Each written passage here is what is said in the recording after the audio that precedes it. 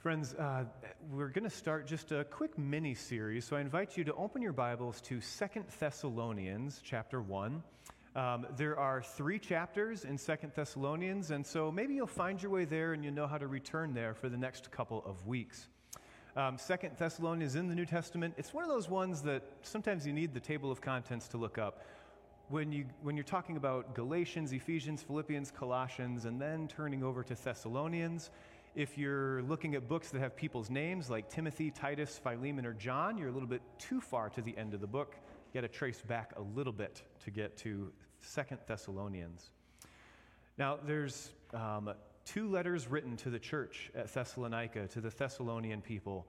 And for the next 3 weeks, we're going to look at 1 chapter a week of 2 Thessalonians. And so if it seems like a lot to read or too much to listen to, just remember, we're breaking it up into chunks, whereas when this letter would have first been written and would have been sent to the church, to the people, the Thessalonian church, they would have read the whole letter out loud. It would have been read to them all in one sitting, and then they'd probably draft a response to send back with the messenger to Paul and Timothy and Silas. So if 1 chapter seems like a lot, but it's actually not that long of a letter. You could sit down this afternoon and read the whole thing through. And to know that this letter would have been read and heard the same way we hear it together as a community. Though maybe in smaller households, those with larger houses would invite people to come and hear what word was sent from friends in a different place. Why 2 Thessalonians for these few weeks? Well, 2 Thessalonians, and really most letters in the New Testament, they have something important in common with us. This letter was written to the church in the same theological time that we are in. After Christ's resurrection, the resurrection being the climax of Christ's first coming. The first time Jesus came to the world, the resurrection was the climax of the whole thing. And then after his resurrection, his ascension ended his first coming. And we're waiting, just as the Thessalonians were waiting, for Christ's second coming, for his return. So we live in the joy of the resurrection, of knowing that the victory has been won, that Christ has defeated sin and death on the cross and rose again triumphant from the grave. This is what we celebrate in Easter, this joy. And we're waiting for the second coming of Christ, when he shall return and make all things new. And it would seem in the midst of that waiting that there are a few things that Paul writes to the Thessalonian church that should be written to us today too. There's still, even though we live in joy and we live in hope, there's still hardship. This is true for us today. We have joy and we have hope and we have hardship and struggle. They live in between great truths of Christ's revelation. And in the midst of that truth, there's also confusion and leading astray. And we'll get more into that next week with 2 Thessalonians chapter 2. We live in that in-between time of knowing Christ's resurrection and being able to stake our faith and our lives on that, and in that hopeful anticipation of what is to come. But sometimes life doesn't seem very fair, and it seems like living in between these two good things seems harder than it should be. And this is part of the theme that comes out in 2 Thessalonians especially. And so there's a lot of references to prayers, a lot to encourage prayer. And there is an ownership of that life has been hard and that sometimes things have been confusing. And in all of this, we still cling to the joy of Christ's resurrection and to the hope that we have in Christ's return. And so as we spend a few weeks in this letter, I hope that as we remember that it was written a couple thousand years ago to a different place in a different time, that this letter is also written to us and for us today through God's Holy Spirit. And so at this time, let's pray together and ask for the Holy Spirit to open the Scriptures to us. God, we come to you today grateful that you can speak to us your truth, grateful that though we find ourselves in a time and a place, that our gospel hope is timeless and is meant not for one place but for all places, for you have redeemed this whole world that you so dearly loved. So we pray now that you open the Scriptures to us. Open our hearts and our minds. May your Holy Spirit move throughout us, that we may connect, that we may hear your voice today, that whatever pieces of this letter stand out to us, that you may breathe life into us through these words. And in all of them, in every word that we read, may we be pointed back to you. And may it give us the perseverance that we need to live between the time of your resurrection and in the time of waiting for you to return. This we pray in your holy name, O Christ. Amen. 2 Thessalonians chapter 2, or 2 Thessalonians chapter 1. I'm going to start at the beginning, 2 Thessalonians chapter 1. Paul, Silas, and Timothy, to the church of the Thessalonians in God our Father and the Lord Jesus Christ. Grace and peace to you from God the Father and the Lord Jesus Christ. We ought always to thank God for you, brothers and sisters, and rightly so, because your faith is growing more and more, and the love all of you have for one another is increasing. Therefore, among God's churches, we boast about your perseverance and faith in all the persecutions and trials you are enduring. All this is evidence that God's judgment is right, and as a result, you will be counted worthy of the kingdom of God for which you are suffering. God is just. He will pay back trouble to those who trouble you, and give relief to you who are troubled, and to us as well. This will happen when the Lord Jesus is revealed from heaven in blazing fire with his powerful angels. He will punish those who do not know God and do not obey the gospel of our Lord Jesus. They will be punished with everlasting destruction and shut out from the presence of the Lord and from the glory of his might on the day he comes to be glorified in his holy people and to be marveled at among those who have believed. This includes you, because you believed our testimony to you. With this in mind, we constantly pray for you, that our God may make you worthy of his calling, and that by his power he may bring to fruition your every desire for goodness and your every deed prompted by faith. We pray this so that the name of our Lord Jesus may be glorified in you, and you in him, according to the grace of our God and the Lord Jesus Christ. This is the word of the Lord. Thanks be to God.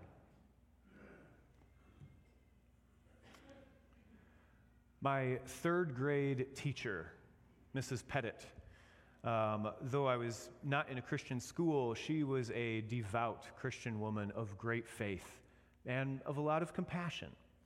And I remember on the first week of third grade, some of those memories that just stick with you.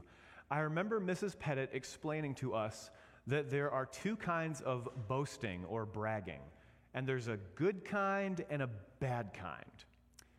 The bad kind of bragging or boasting, of course, as Mrs. Pettit explained to us, is when you brag about yourself, how great you are, how maybe you're the fastest or the smartest or the coolest. I do remember in third grade, my classmates bragging that they had more Beanie Babies than me, right? Because those were really popular back then. In fact, I even remember a club when we had indoor recess for weather. I had two, and some of my classmates said, oh yeah, you have to have 3 or more Beanie Babies to play in this group. Oh man, exclusion starts early. Anyways, there's the bad kind of bragging, where we're more important than others, where we're putting ourselves above someone else. And often bragging comes from insecurity, right? It's somebody who's insecure, who's trying to overcompensate and prove that they're worth it, that they're somebody worth bragging about. But either way, regardless of motivation, that's the bad kind of bragging. And Mrs. Pettit explained to us that there's a good kind of boasting, a holy boasting, if you will, a good kind that she was going to do. After she told us that bragging was wrong, she said she was going to do it. But the good kind, of course, was this. She told us that she would boast to the other teachers and to her family about what a great class we were. She didn't know us yet. We only had 1 week in the school. Although in a small town, you kind of figure out, yeah, she already knew, everybody and their parents. But she was going to boast about us. She told us that she would tell the other teachers in the school that she had the best class this year. There was no pressure on what we were to do, and she didn't tell us what she was going to brag about yet.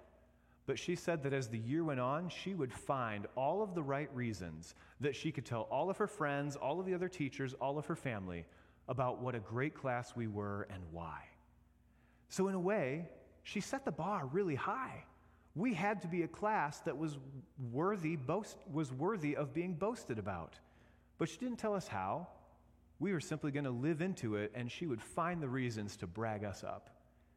That we were somebody worth talking about, that we were special to her, that we were loved. There is a holy boasting that is elevating others. And we find this in Philippians, where we think of others more highly of ourselves than of ourselves.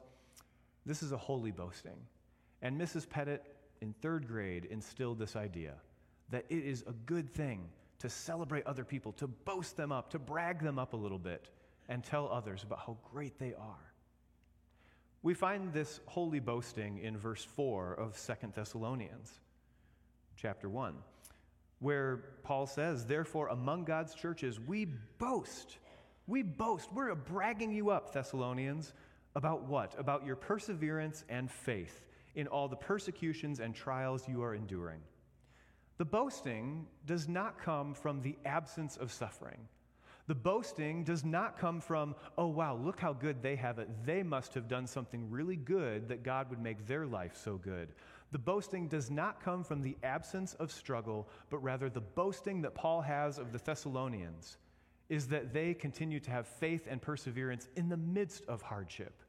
It is not the absence of suffering that we think that they did something right that they should be boasted about. It is that in the midst of life's hardships, in the midst of things that they didn't expect, that the Thessalonians thought that Jesus was coming back like next week, and so that they weren't going to have to endure anything difficult between now and then, but they encountered a ton of hardship. And this is where Paul's boasting happens, is he boasts about their perseverance. He boasts about their faith, that there is something impressive about them. But now, before we think that this boasting is just on people, we need to ground ourselves first in how the letter starts and opens. If you were following along or just listening, you might have thought that there was a repetition that we said by mistake, that we're repeating things, but it's intentional. That in verse 1 and 2 we have, "To the church of Thessalonians, in God our Father and the Lord Jesus Christ, grace and peace to you from God the Father and the Lord Jesus Christ." God the Father and the Lord Jesus Christ. And this chapter ends with the grace of our God and the Lord Jesus Christ. It is repeated over and over again that the Thessalonian church is in God our Father and the Lord Jesus Christ, that this is where they are, that this is who they are, and this is where the boasting comes from. It is not just about who they are, though they show a tremendous amount of faith and perseverance, but that all of this is grounded in who Christ is, and that the Thessalonians belong to Jesus. And so in God our Father and the Lord Jesus Christ, the Thessalonian church finds reasons that Paul would boast about, to persevere under trial and to have faith even in the midst of persecution. Maybe the thing that strikes me as we get into this letter is it seems like the Thessalonian church has a lot of grit. They are enduring. They are not falling away. And as verses 8 through 10 kind of warn us, that turning away or falling away, you don't want to miss the glorious return of Christ. That there's a cutoff point that you don't want to be behind on. But yet, they have grit while they endure what they endure. And that they were surprised because the error in the Thessalonian church is the expectation that Christ would be back a lot sooner. And if they were to know that we are reading this letter today, some of them would be shocked that it's been 1,000, 2,000 years, and yet Christ has not returned. Because some of them thought it'll be like next week. So you only live once, go have a good time, nothing bad's going to happen because Jesus is going to be back here next weekend. But they persevere, even where they didn't think they would have to. And this is where the holy boasting comes from. That Paul is celebrating that they have grit, but as we do celebrate their grit, as we say, you know what, sometimes life is hard and we kind of have to push through. There's perseverance, which is part patience, part endurance. But let's hold on to the fact that their grit is grounded in faith. And so it's not a grit that makes them mean or coarse. It's not a grit that makes them hard people to be around, because what is celebrated about them just before the word boast is used is that Paul's saying, credit where credit is due. We need to thank God for you because your faith is growing more and more, and the love all of you have for one another is increasing. This is worth boasting about. That the Thessalonian church, they've got grit. They're a tough crew. And they are banding together to endure the hardships that they're all going to go through, and that they'll face them together. And that they will do so while loving one another, that they will embrace and walk alongside of and care for each other. It is grit and it is gentleness. It is perseverance and it is love. And Paul celebrates this about this church. And I wonder, not to get ahead, but could we also find what are the ways that we would celebrate North Holland? If you were to write a letter to someone else, Paul is saying, I'm going to tell other people about how great this church is. I wonder what Paul would be writing to the Thessalonians about North Holland. I wonder what kind of holy boasting could be found there. Not the type of boasting that makes us pat ourselves on the back, but the type that makes us give glory to God and say, look what God has done. And as we get further into the letter, we will find that's exactly what the Thessalonian church is doing. In the midst of their many, many prayers, in the midst of the hardships that they are enduring, they have an unwavering, persevering, fixed look on Jesus. And that we might be able to do the same. And while there are those in the church around the Thessalonians that are trying to pull them away from Christ, pull them out of the gospel hope, and probably have all kinds of reasons. If your God is so good, why is this happening? If your Lord is Lord over all the universe, then why is there so much wrong with it? There might have been all kinds of reasons that people were trying to pull the Thessalonians away from the gospel. And yet, somewhere within this faith, which is a gift from God, the Thessalonians are still rejoicing and celebrating and saying, no, I am focused more on what God has done for me. They have the hope of Easter, the first Easter, in their hearts. They could say, yep, there's a lot wrong with the world. We're going to we're going to persevere under hardship. And yet we look to know that what Jesus has already done is where our focus is at. And what can't be taken away from you.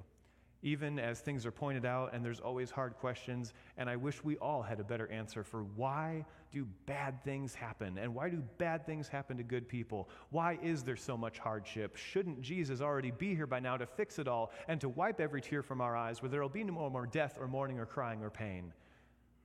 And yet, where the Thessalonian church finds their faith sustained, that they can persevere with their loving grit, is in knowing, well, I don't have an answer for all that. But I know what Jesus has done for me. And that maybe we can think back and wonder, what are the ways in which I have seen God already deliver me from hardship? What are the prayers not only that I offer, but what are the prayers that have been answered? In what ways can I rejoice and say, God has done this for me. God has brought us this far, and I trust in a persevering faith that God will not abandon, that God will not turn away. It's a grit that they have that is worth boasting about. And it's a grit that didn't make them mean. But rather we find in verse 3, their faith is growing and their love that they have is increasing. And then it's built also on the hope that God is just, because they are looking ahead to Christ's return to make things right, to fix the things that seem completely unfixable. And this we have faith, hope, and love. Of course, which is 1 Corinthians 13:13, a theme that Paul uses, faith, hope, and love, but the greatest of these is love. And of course, it's also the verse on that stained glass window, the one with the cross and the anchor in that section of the sanctuary. Except then it wasn't faith, hope, and love abide, it was faith, hope, and charity abideth. But the same is true.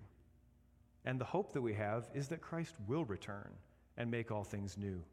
And that'll be the big victory. And yet the Thessalonian church probably has to encourage one another to not miss out on seeing the little victories along the way, to look at the prayers that are answered in their midst, but that their hope is that God is just, that God's justice is not a scary thing to those that are in Christ, though it should be taken seriously, that we don't want to fall away or be led astray, but rather that we want to cling to Christ, that his justice will in fact be something worth celebrating. Now, there's one thing to be careful about here. And maybe in heaven someday we'll have a conversation with Paul about this. This is one of the things that I'd like to just pick his brain about, of how he was thinking this would play out in verse 6. God is just. He will pay back trouble to those who trouble you, and give relief to you who are troubled, and to us as well. He will pay back trouble to those who trouble you. Now, we should be careful about what our expectations are for how that will work. Largely in part, we are trusting that God's justice is bigger than our minds, because honestly, when we want people to be paid back trouble for the trouble that they caused us, I find myself getting a little bit petty. For instance, I read the Bible to build up my faith in God, but then in the parent pickup line, I lose my faith in humanity. Now next year, both kids at North Holland, it'll be much simpler, no parent pickup lines. And yeah, parents be jealous, right? It'll be just that simple. But oh man, I don't understand the total lack of competence that exists. There are 3 vehicle lengths in front of you, go! And I won't honk because there's children. I don't want to scare people, but come on, keep moving. I find myself getting really petty about petty things. And sometimes I think it's a really good thing that I'm not in a truck with a snowplow, because I just want to be keep moving. Can we just push a few cars forward? I want to pay back trouble for those who cause trouble for me. And this is the most petty of circumstances, and it really won't make a difference if we're going to be early or late. We can be petty about what we want people to be paid back for. And occasionally, I might have offered the prayer, God, I hope they get stuck in a traffic jam later this week. Although maybe our prayers, if we have a persevering grit of faith that doesn't make us mean, doesn't make us coarse, is to just pray for safety for those who don't seem to be paying attention. God, may their phone batteries die so that they stop texting, so that they'll be safer for everyone. And so that, good heavens, will they pay attention and move this line forward. I'll let that one go for now. But it's alive in me. But how do we want God to pay back people trouble for the trouble that they have caused us? As I actually think about human beings, even people that have been in sharp disagreement with or people that have hurt us, I'm cautious to want too much judgment. And this is why, once again, we are not the judge. We don't get to figure out how God's justice will be served out. And that is a good thing, because by nature, we are sinful on our own and kind of petty. And if I think about if I want people to be troubled for the trouble that they caused me, well, hold up the mirror, friends, and think, I have caused trouble for others as well. And I really hope that I don't have to get paid back for all the trouble that I have caused other people. So I don't know how we plan that this will get worked out. And I'm curious what the Apostle Paul, while he was sitting with Silas and Timothy, writing to the Thessalonian church, to people that they loved, I don't know what he was thinking about exactly how this would work out, but I do know that the same persevering faith with a bit of grit to it was willing to trust that God would make things right, that his justice would sort things out in a way that is far beyond us, in a way that is more just than we are capable of being just, and a way that is more righteous than we are capable, no matter how right we think we are. Instead, my attention gets turned a little bit, and this is kind of in a realm that we should be cautious with. But when I think about punishment being poured out and trouble being paid back, I think more about circumstances. And I don't have a person in mind that I want God to trouble. As much as if I could personify, if there was a spirit, a demon that caused all sickness in the earth, man, do I want that demon to be judged and punished. If I could think about if there's some force at work that causes the hardships, the things that we have no good answers for, lives that are lost too early, sicknesses that inflict pain, if I could figure out what it was, if there was, and we know all kinds of things today about sickness and immune system and how the brain works and how our body works. And so I admire all of that. But if there's something that I could wish could be judged and punished by God, it would be all of the evil forces that cause so much pain in this world, that keep our prayer list so long, the prayers that we offer that don't seem to get a satisfying answer on this side of heaven. I wish there was some judgment and punishment that could be dealt out to that. Maybe you do too. And this is where our hope, our faith and love is what we have right now. And our hope is that God will be just. And on that day that we don't know when it comes, that God will sort things out. And that he will make things right in a way that we can't make right. This is all the more reason that our boasting is actually not about us, but that our holy boasting is in God. That we will boast not only of what Christ has already done, that the victory that he won for us is over death and sin in the grave was one that we could not do on our own, and we will brag up Jesus a little bit and boast that Christ is the victor over the grave. That we will boast about what Christ has done in our own lives, that we can boast about the ways in which we have seen God at work, that we can celebrate the ways in which God has cared for me, and that's can't be disagreed with, that can't be taken away. If only that is the grit of our faith, is to focus on such things, to say, I'm hoping that God will do a lot more in my life and in the life of those people that I love, but this cannot be taken away as the things that I have seen God at work in already. And that hope that God's justice will be good and that God will make things ever so right, so that we will boast in Christ. And that in verse 11, that his power he may bring to fruition every desire for goodness and every good deed prompted by faith. That it's us enacting these things, and yet it is the power of God our Father and the Lord Jesus Christ bringing to fruition every desire for goodness. And I catch myself sometimes not desiring goodness, and not just in the parent pickup line. That's an easy example, but there are times in life where we're not desiring goodness. And that we need God's power within us, something that we can boast about that's beyond us, to say, I want to desire goodness more than I do. How easily we can be led astray to say, I want to desire goodness. And this is the power of God in us, that we might desire goodness and our every deed prompted by faith. Now, if we were to add up our good deeds and bad deeds, I don't know if we'd like the scales very much. But what Paul is writing about to the Thessalonian church is our deeds that are prompted by faith. The things that didn't come from us, they didn't originate with us, even if we are the ones with grit and faith and perseverance that follow them through. Every deed that is prompted by faith, where God has led us and called us, and those we don't get to boast about, because we can only say, this is what God has done through me. This is what God prompted in me. And so, friends, as you go into this week, and as we continue in 2 Thessalonians for a few weeks, I invite you to just wonder about doing some holy boasting. Maybe a good place to start is, who would you boast up? Who would you brag about a little bit? Think of those people that have inspired you, who have been there for you, that you have seen God at work in their lives, and that there is an example of the type of person, the type of Christian that you want to be in them. Who would you boast up a little bit, with a little bit of holy boasting? And how would you boast about North Holland? In what ways would you write a letter to someone else and say, here's what I celebrate? And yes, we are a part of this congregation, but also Mrs. Pettit was a part of room 33 in DeMont Elementary School. How would we brag up our own class a little bit? Making sure that it's not actually about us, but it is about what God is doing in, among, around, and through us. How would you boast about this place?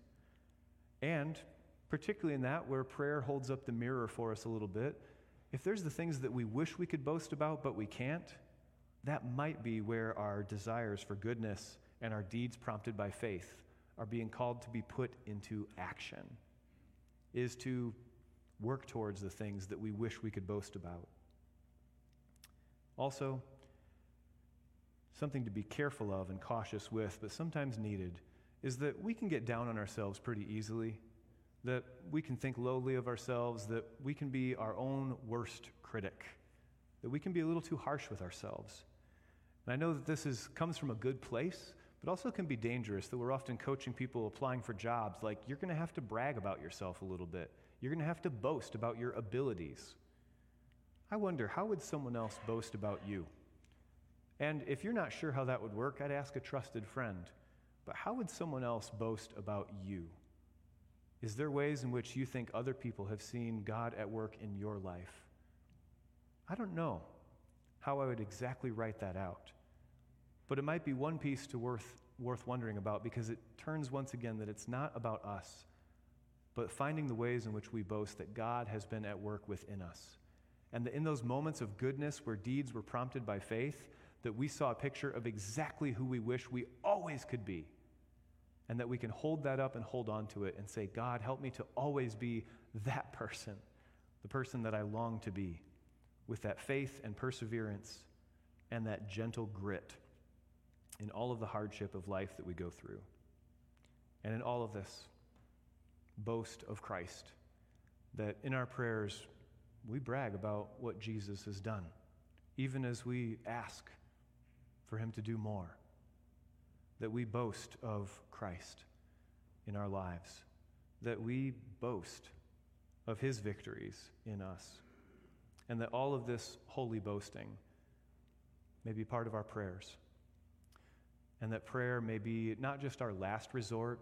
For the Thessalonians, when things were going horribly wrong, that then they started to pray, and that it won't be our first resort that we stop with, that, okay, we said a prayer, nothing happened, we'll have to do something different, but that prayer may be our first and our last resort, and it doesn't stop in between.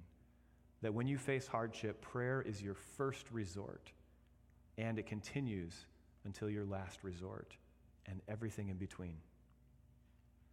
And sometimes to keep praying like that, it takes a little bit of perseverance and faith and grit. And these can be gifts from God. Let's pray.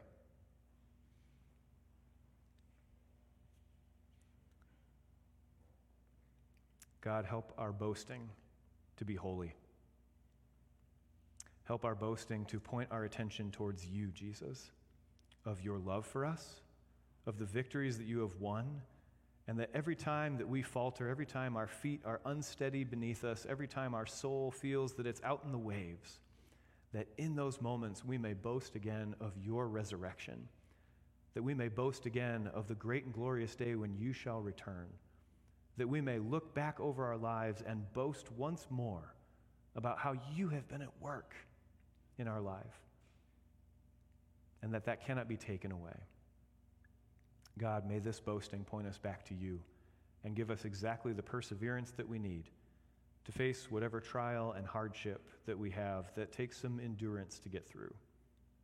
Make our boasting holy, and in so doing, may you lead us in that desire for goodness, that we too might be a little bit more holy, a little bit more refined by you, a little bit more cleaned up in spirit by your Holy Spirit. And this we pray in the name of God our Father and the Lord Jesus Christ. Amen.